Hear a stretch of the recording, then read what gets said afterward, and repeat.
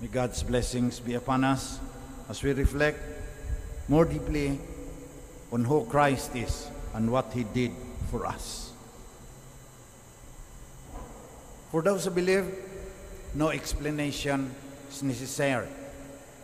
For those who don't believe, no explanation is enough.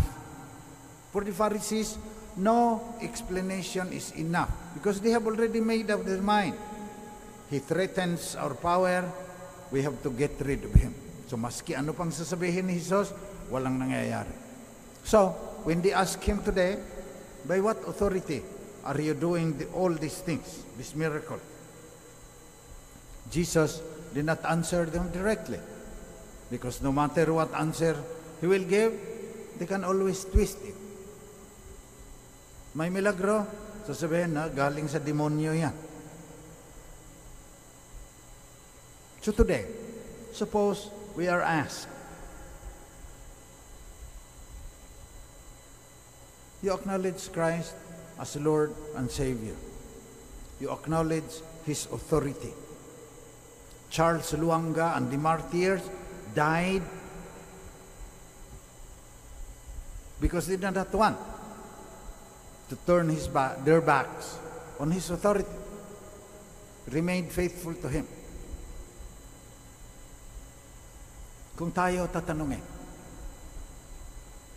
anong batayan noong pinangakatawanan ni Jesus? First of all,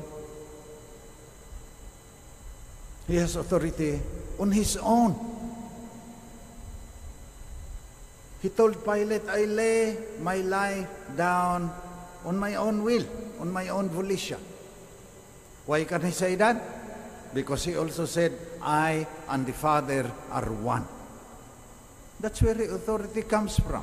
Oneness with the Father. So first, function of Christ is the revelatory function. He reveals to us who God is. Second is the creative function. He was with God when this whole universe was created. And the third, redemptive function. He has authority because He is infinite and He can pay for our infinite sins.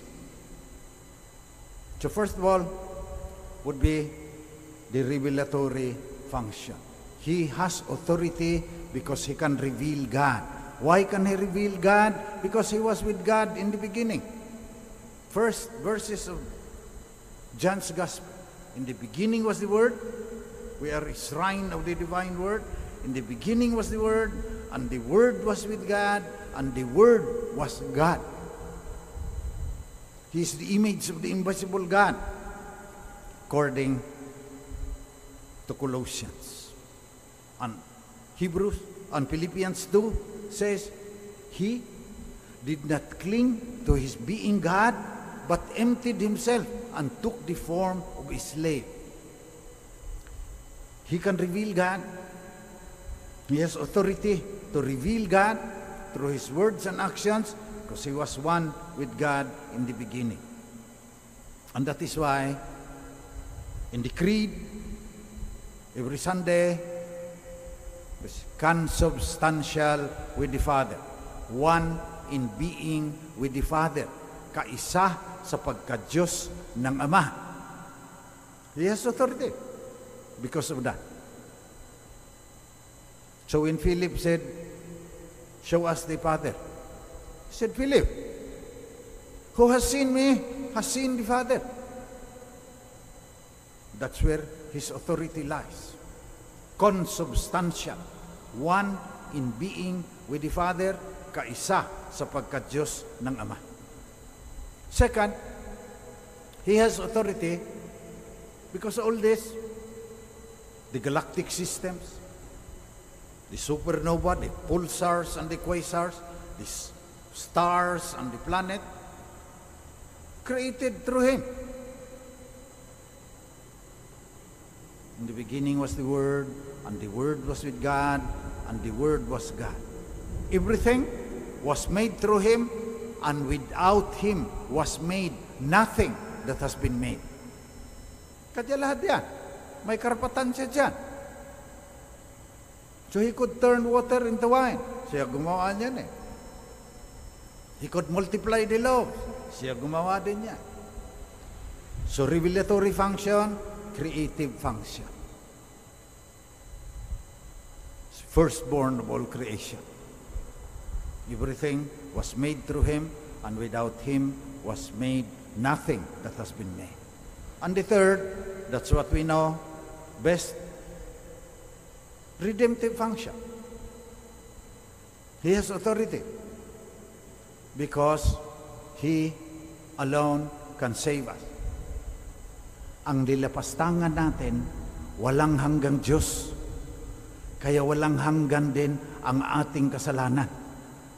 Kung tao lang yung nakapako sa krus, gaya ng sinasabi ng mga iglesia ni Kristo, hindi tayo maliligtas. Sapagkat ang bawat tao may hangganan. Hindi makapagbayad sa kasalanan na walang hanggan. Siya lang yan. Kanya lang kanya authority. So dyan nakabatay yung authority ni Christ. By what authority are you doing this thing? Or who gave you this authority to do them? Sabihin ni Christ, I have authority because I and the Father are one. Before Abraham was, I am. Sabi ni Yahweh sa Exodus 3:15, I am who I am. The same verb used by Christ when he said, before Abraham was, I am. Reveals God. One with God in creating the universe. One with the Father in saving humankind, because we are saved not by the blood that came from the cross. We are saved by the love of the Father, who gave up His only begotten Son so that we can be saved.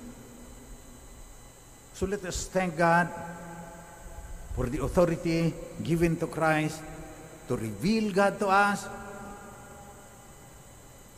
to have given us this wonderful world that we are destroying slowly, to have saved us from our sins. That is the foundation of the authority of Christ. The same yesterday, today, and forever. And we are awaiting now His coming back in glory to reward the good and to punish evil. Pananagutan natin yung lahat, yung bawat katiting na ating ginagawa, pananagutan natin kay Christ. Anong authority niya? He is the King of the universe. He is the Son of Man, one with the Father and the Holy Spirit. So let us thank God for sending us Christ, for His love of the world. Let us thank Christ that He did not cling to His being God, but emptied Himself and took the form of a slave. And let us thank the Holy Spirit that we are sanctified because of the authority God has given to His Son, the divine Word, who became a human being. And the Word was made flesh and dwelt among us.